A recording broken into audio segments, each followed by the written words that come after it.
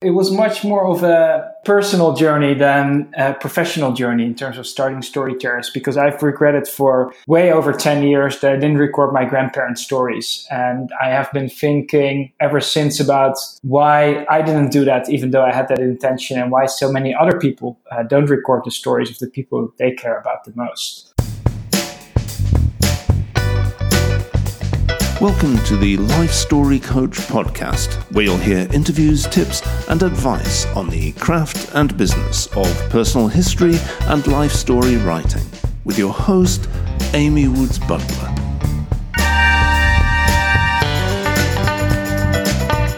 Hi guys, Amy here. If you've listened before, you know that this is where we talk about growing our life story business. Clients come to us because they want to write a life story book or a family history book, or maybe they want to create a life story video or audio project, something to share with their kids and their grandkids and with future generations, and they need our help. Well, that's the case with today's guest, but instead of working with clients one-on-one, he scaled up and created a company called Terrace. Terrace has been featured in places like the New York Times and The Guardian, and they recently had a hugely successful crowdfunding campaign. We're going to get into all about what Terrace is, what kind of services they offer, how they work with freelance writers, and how all of it works and comes together. But first, I'd like to take just a quick moment to introduce its founder and today's guest, Rutger Bruining. Rutger is a graduate of the University of Amsterdam and Columbia University's Business School, where he earned an MBA.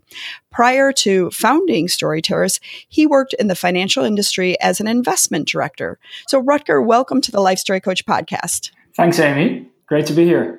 Well, we're happy to have you. I'm really excited to hear all about Terrace. But first, it's a pretty big leap that you took from the world of finance to the world of life story. Can you tell us what inspired you to create Terrace?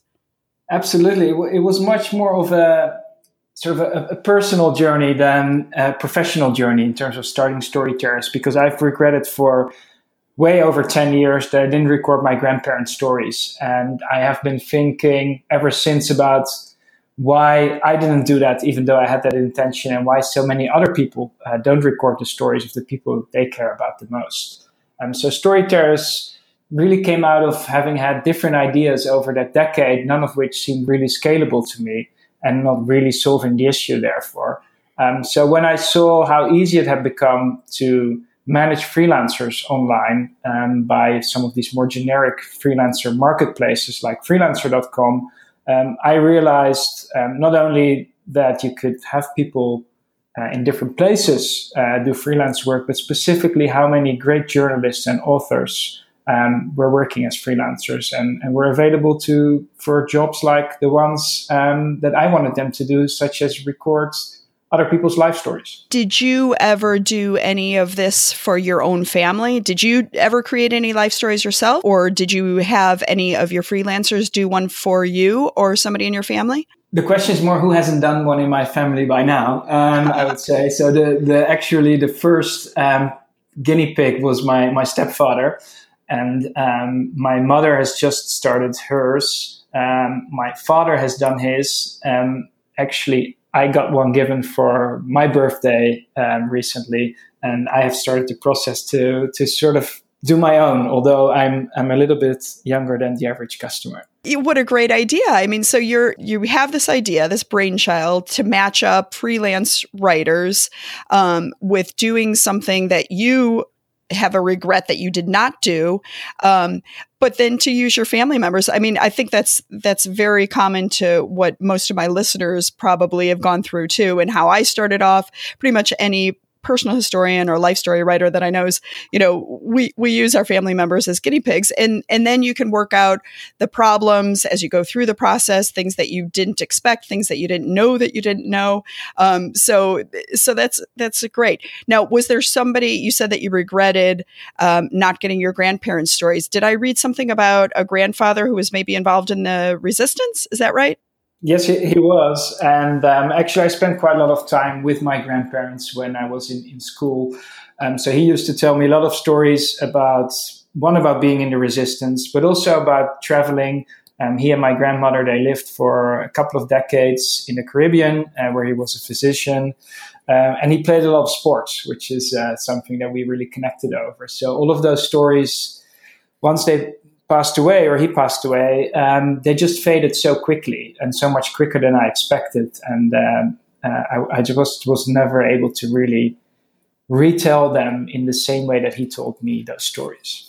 I'm not sure how old you are, but you do sound a little bit young to even have that interest in the family stories, because what I've found is that typically it's not until somebody gets till, maybe their early 50s or so that they start realizing, oh, my parents are getting older. And if we don't do something to collect their stories, they'll be gone forever. But it sounds like maybe that impulse struck you a little bit earlier in life, and maybe it had to do with the death of your grandparents. Yeah, so probably, because I also sort of experienced when our customers, so a lot of our customers give our product as a gift to their parents, and they are on average a little bit older than when I sort of started to take an interest in this problem. So I'm 40, but obviously I started the company about 4 years ago, and I've been thinking about the problem a lot longer. So in that sense, you're probably right. And then the question is, why is that? Probably because I spent a lot of time with my grandparents, and because I had that idea that I wanted to interview them. So when I then didn't do it, it was kind of a strong regret that didn't really leave me that easily. Mm-hmm. And then when you launched Story Terrace, you did it with the backing of some financial investors. Is that right? Yes, initially I started by myself, and then at some point I got a group of angel investors to join and to help sort of get us to the next stage. And then the last funding we did, as you alluded to in your introduction, was a crowdfunding round. Mm-hmm. Most of my listeners are going to be people that are solo practitioners, and most of them have bootstrapped, they don't have investors. They're just going out there and starting their company with, whatever savings they have. I know when I started the Story Scribe, that's my life story writing business. I started that back in 2010. And, my planning, my sort of market analysis was, pinch my nose, close my eyes and jump into the deep end, and hope that there's people out there who want this product. Thankfully, there are, and there have been consistently throughout. And I still believe, on a gut instinct level, I believe that this market is very underserved. But I'm guessing since you have investors, you probably did some market analysis, and you probably really studied the market to see if it's you had to tell your investors why this was a viable idea with legs. Is that the case? And is there anything that you can share with us, like any real hard numbers, I guess, about the state of the life story business and how many people want to have it done, and why we know it is a good business to get into? So where do I start? Because I think I don't have as much data as you may think. I started also the business based on gut feel, and I started by myself without external investors. So I don't think I was that different from you and most of your listeners in that sense. The difference is probably that I'm not a writer. So I wasn't starting the business because I was going to write these stories myself. So I was looking for a model that was using third-party writers or sort of freelancers and build a business around it. In terms of how big the market is or could be, I personally am on the same side as you are. I believe that we can create a movement, people like yourself, myself, and other listeners, by offering this service and by making people more aware of it, that at some point it becomes a normal part of life that you capture your own life story, or that you have your mom's or dad's life story captured. So that's the bigger goal, which we probably all share. And how long it will take to get there is the big unknown. In terms of data and bringing external investors in, I've never been able to find really strong research around this topic.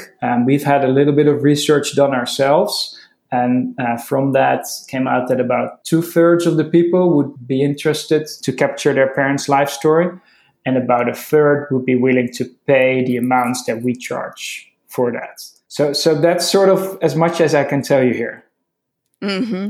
Well, and obviously, if you did this crowdfunding campaign and you had so many people, from what I understand, you had quite a few people who became small investors in the company. I mean, that right there is proof that there is. I like how you called it a movement. There is this swell of interest in capturing the stories, and what I think is probably the biggest hindrance isn't a lack of interest, but a lack of knowledge that there are companies like yours out there to help people gather these stories and record them and create beautiful books or other types of projects.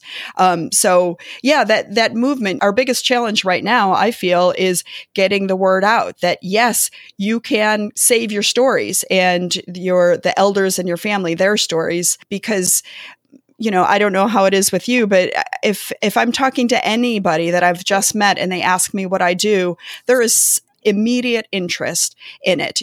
People just respond so well. And that's whether they're ready to have their own story or somebody else's story done. But people are just very interested in this. And I think we live in a really good time because technology has made it possible. And I love the idea that you've tapped into the freelance market. So can you talk a little bit about that? Because I'm sure some of my listeners will probably be interested. You have a venue for freelancers to go out and do what they love doing best, which is telling stories.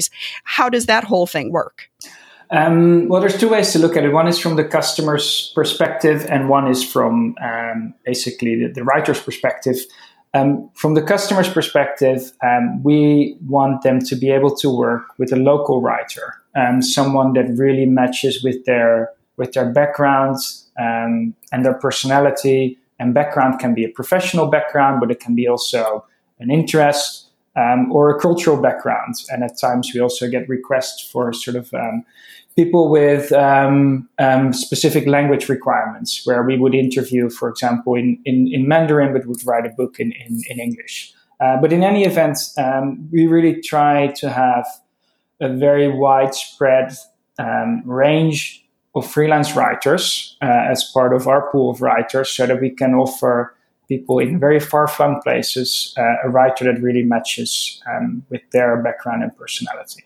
That has to be a challenge. Where are your markets right now? Are they in the UK and the US or beyond?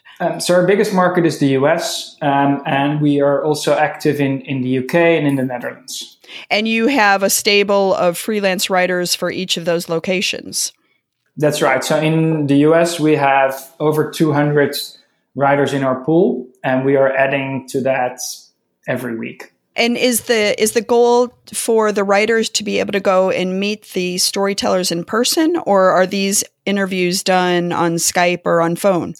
So 95% or maybe even more of our books are created on the back of in-person interviews. So that's why we really, when we have a customer in Indiana, we will use a writer in Indiana. I am so impressed that you've been able to spread the net so far. That's wonderful, because I do think, just from my own standpoint, the in-person interviews are so powerful. I've done interviews over Skype and over phone, but more with the secondary people. So not the main storyteller. If their children or colleagues or somebody wants to add to the story, or they want to have their voices in the story, then I can do those kinds of interviews over Skype or on phone. But the in-person interview can be so powerful.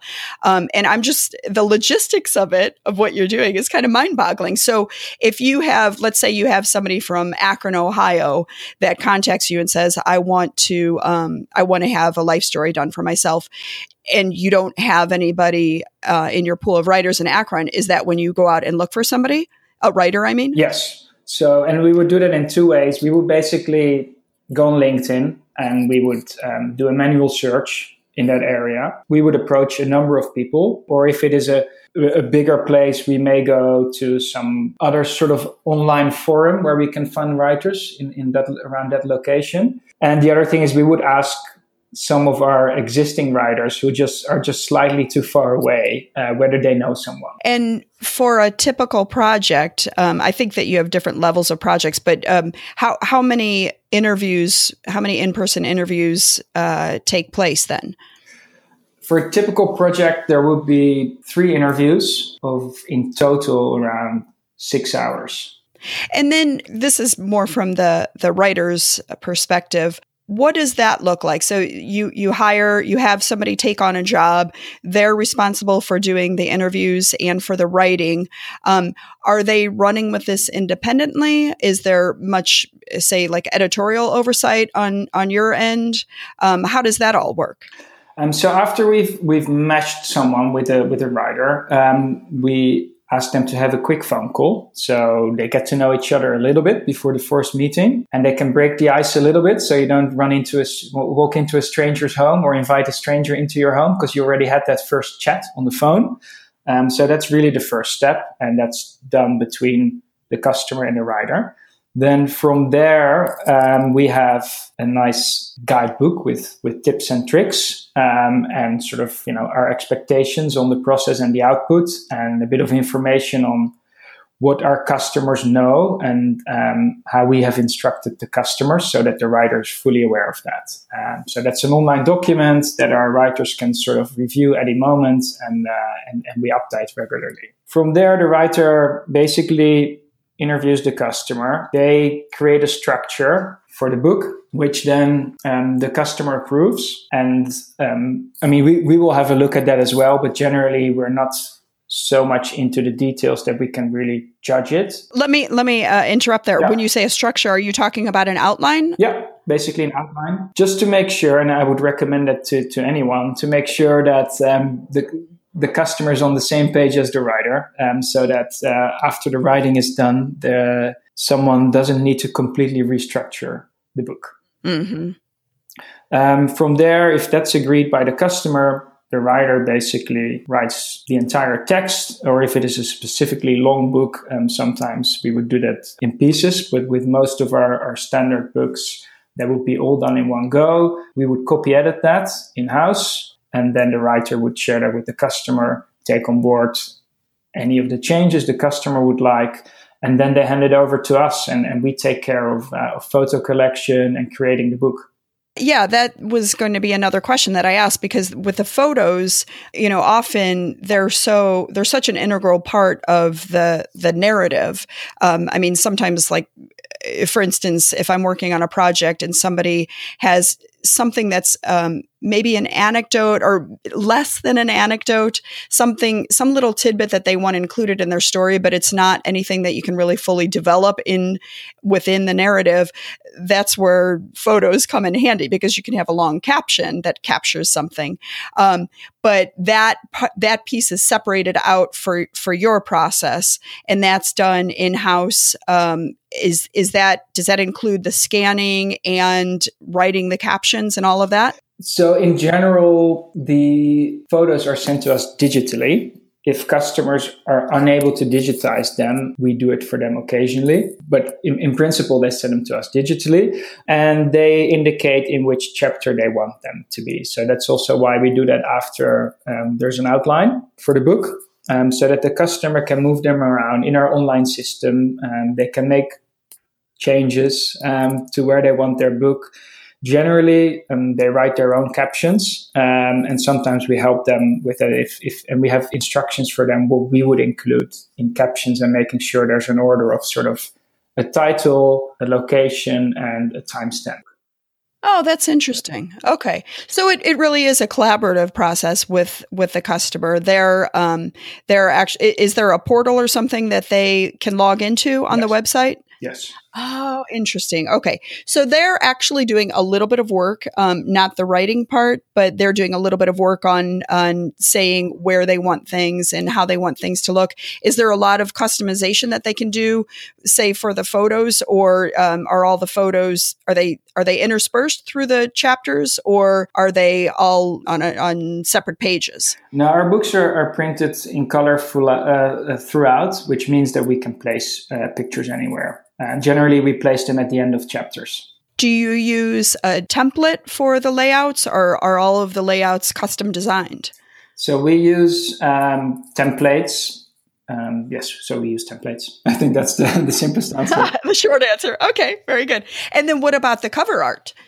So for the cover, we have quite a few templates, and at times we fully custom create the cover. But there we have templates as well. And it depends on the type of picture customers use, which template we recommend to them. But ultimately, we give them a few options. Sometimes people don't use photos. I don't know if that's your experience as well, but sometimes we get some, I don't know, it could be a painting or a drawing, or we help customers to source someone who can turn a photo into some kind of artwork. There's different things. We also help people creating family trees, all the kind of stuff that may be required for the book. That's not just the plain text. Right. Well, and with your customers, so if they're, if they're elderly and they're not computer savvy or they're not design savvy, do you find that the family members help out with these kinds of things too? So there are two different, I mean, it really depends on what the customer wants. Some customers love it if one of their grandchildren helps them out with the book and they kind of enjoy being part of that process. Some people really want to do it by themselves until the product is finished. We very often send printouts of text to customers that don't even have a computer. We also take people's photos. Sometimes the writers do take the captions, but these are really exceptions where we try to help people that are not digitally savvy. So you do the copy editing and I assume some proofreading, and you do the photos and the captions and the layout all in-house. And then what do the customers end up with? Do they get to decide if they want hardcover or softcover? Do they get to add more books onto the order if they'd like? So standard, we print full color hardcover books. Our customers get 4 with their package. They can order more. They can also order softcover. We have created more coffee table style books in the past as well. So there's different options, but the standard book is a full color hardcover book. It sounds like you're using freelance writers pretty much every step of the process that you're talking about. There's a big pool of freelancers. I mean, I know there's freelance designers, there's freelance proofreaders, copy editors, but you have a mixture of using freelancers and some in-house staff. Yes, the copy editing and the proofread, we generally do in-house. You're starting just like any solo practitioner out there, any life story writer. We start with the marketing and we see it through to, we put the book in somebody's hand. You're doing the exact same thing on a different scale. But I'm sure there's some parts of the process that are a little bit more challenging. Can you talk about that? More challenging for us than when you're an individual, or in general, what we find the most challenging parts? Yeah, no, I mean in general, like where are the parts that maybe are a little bit harder than other parts of your whole process? So what we found that customers, so we do quite a lot of customer research, and what we found is that customers really enjoy the interaction with their writers. They absolutely love it.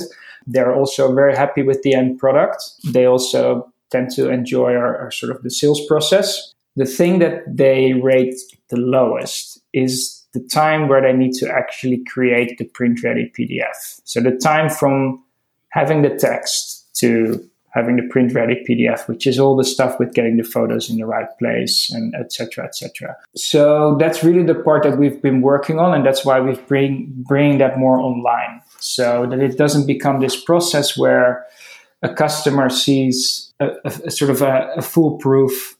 They want to make a few changes. We need to make that. Then we get another big document that we need to send to them, which they need to check. So we really want to bring that online so they can immediately see the changes they want to make, such as moving a photo around, quickly changing the name in a caption, etc. That's a great idea. Yeah, because that's one of the bottlenecks for me too. I shouldn't say bottlenecks.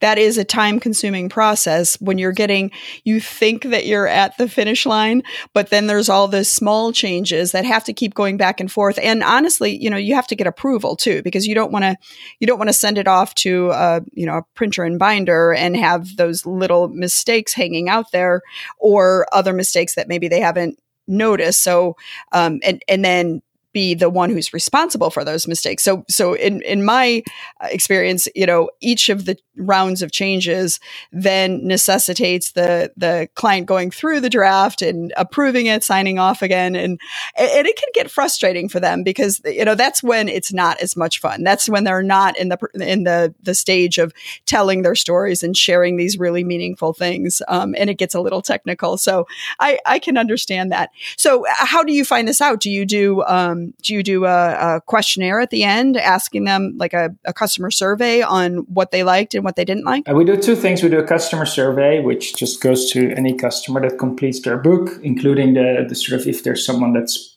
paid for the product but isn't the storyteller, where it's been a gift, we send it to both of them. And we, on a regular basis, I would say every 2 to 3 months, everyone in the company gets assigned a number of phone numbers from people who have completed their book, and we call all of them. So that includes me, the person who leads our technology development, the marketing team. Basically, everyone around the company gets to speak to a few customers and learn what they thought of the process. That is a great idea. And do you have certain questions that you're asking them, or is it just a casual conversation like, hey, how was the experience? Did you enjoy it? No, we have topics that we want to get sort of through, but it's not really a scripted interview. It's a little bit like the instructions we give to our writers, which are pretty much high level and tips, and otherwise they have all the freedom to do the interviews any way they want to. It's a little bit like this. We want to understand what people thought of the process. We want to understand what they thought of their writer, what they thought of the end product, and what they thought of the sales process.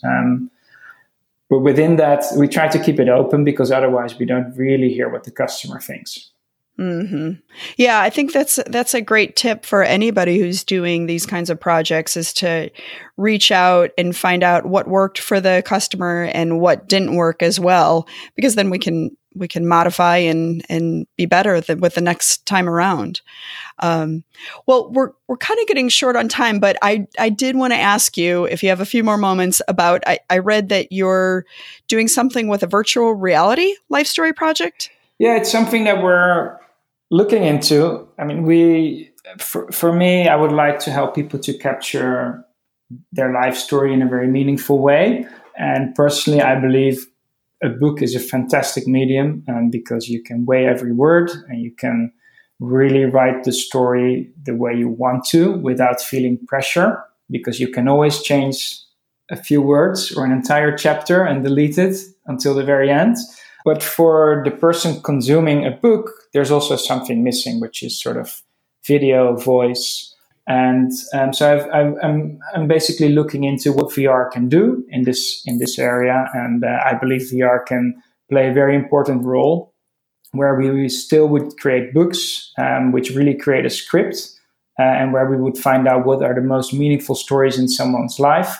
And then we would basically record those in a 3D environment. And we've just done a first pilot where we did that, and then use people's own photos and home videos to enhance that experience, so that you can hear your grandfather or grandmother and really be in one room with them as they tell the 10 most important stories of their life. So when you say you find out the stories ahead of time, are you reenacting anything, or it's just where they know what kind of story they're going to tell once they have the cameras on them? Exactly. So if you were to ask the average person 10 questions, well, first of all, you're not sure what to ask them if you haven't really created a book first. So when I say a script, I mean a manuscript for the book. I don't necessarily mean that we script what people will say, but we will know which 10 topics to ask a question about. And from there, they can talk freely about it, but they have already thought about it. So they don't feel under the pressure that would make it difficult for them to talk already. With sort of being in front of a camera is not the most comfortable thing for most people. Right. So they would know what we would talk about, but they talk about it in a very natural way because it's not scripted. Are these special kinds of cameras then that you have to use? Yes. So these are 360 cameras, so that when you put on your headset, you're really feeling like you're in one room with the person that is telling the story. Oh, I love that. I love the idea of that. I have a 19-year-old son. He's got a incredible curiosity about all kinds of things, history, sociology, all kinds of things. But really, video is the medium of choice. And that's what you're doing. So you're integrating something, because we've shifted. There's obviously a lot of readers, and that will always be with us.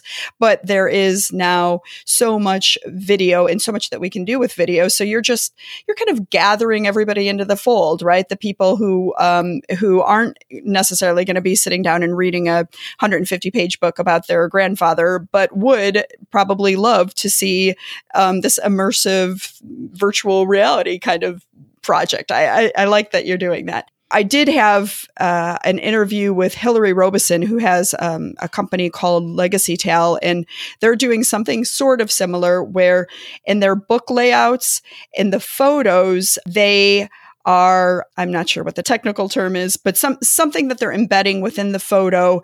Somebody, as they're reading the book, this is a regular hard copy book, they can point their smartphone on the photo and it will come up with a video, or it will come up with an audio snippet.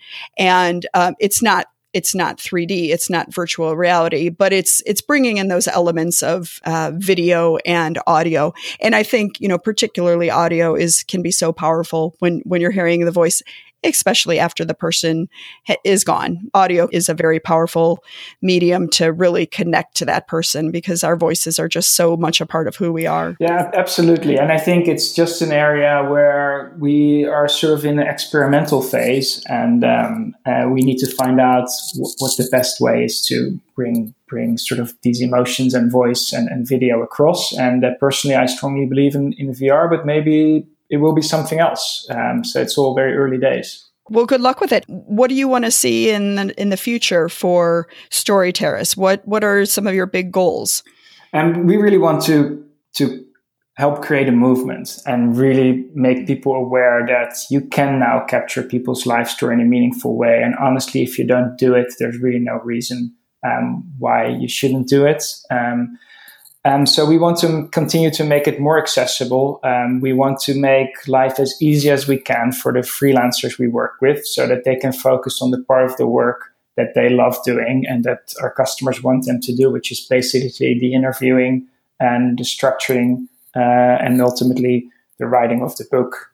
Whereas all the other parts, we try to add technology to make it more efficient and more fun. Very good.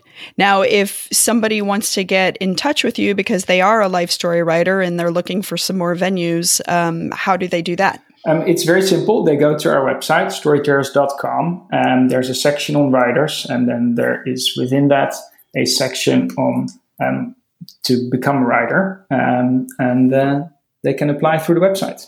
Great. Well, thank you so much, Rutger. This was a really enlightening talk. I love the direction that you're taking this. And like I said before, I love this idea of it being a movement, because I think that's exactly what needs to happen. This groundswell of interest and connecting people who know how to do life stories with the people who want to have the life stories done and share their story with their family. So thank you for taking the time to talk to us today. Fantastic. Thank you for having me. And that does it for our interview with Rutger Bruining. I'll put some links into the show notes, some helpful links that will include where you go exactly if you think you might be interested in writing for Story Terrace. When Rutger said that they're going out to places like LinkedIn to find life story writers, it struck me that, this is not very different than the way that clients are looking for us. Obviously, this is one way of making it easy for yourself to be found, at least if you want to be a Story Terrace freelancer. So follow the link, get in touch, and if you do, or if you've already done some work for them, I would love to hear from you. I'd love to hear about what the experience was like, and maybe we could even do a podcast interview about it. I'm all for people finding ways to do the work that they want to do, for telling life stories.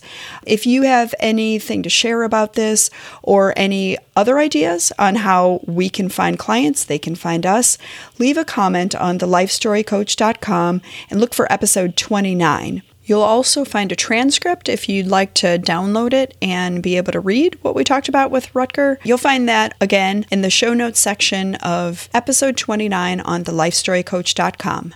And as always, if this show was helpful, head over to iTunes and leave us a review. That's the best way for other people to learn about the show and to learn about growing their life story business and just doing life stories in general. I'm so glad that you joined us today. Stay tuned for the next episode, and until then, go out and save someone's story.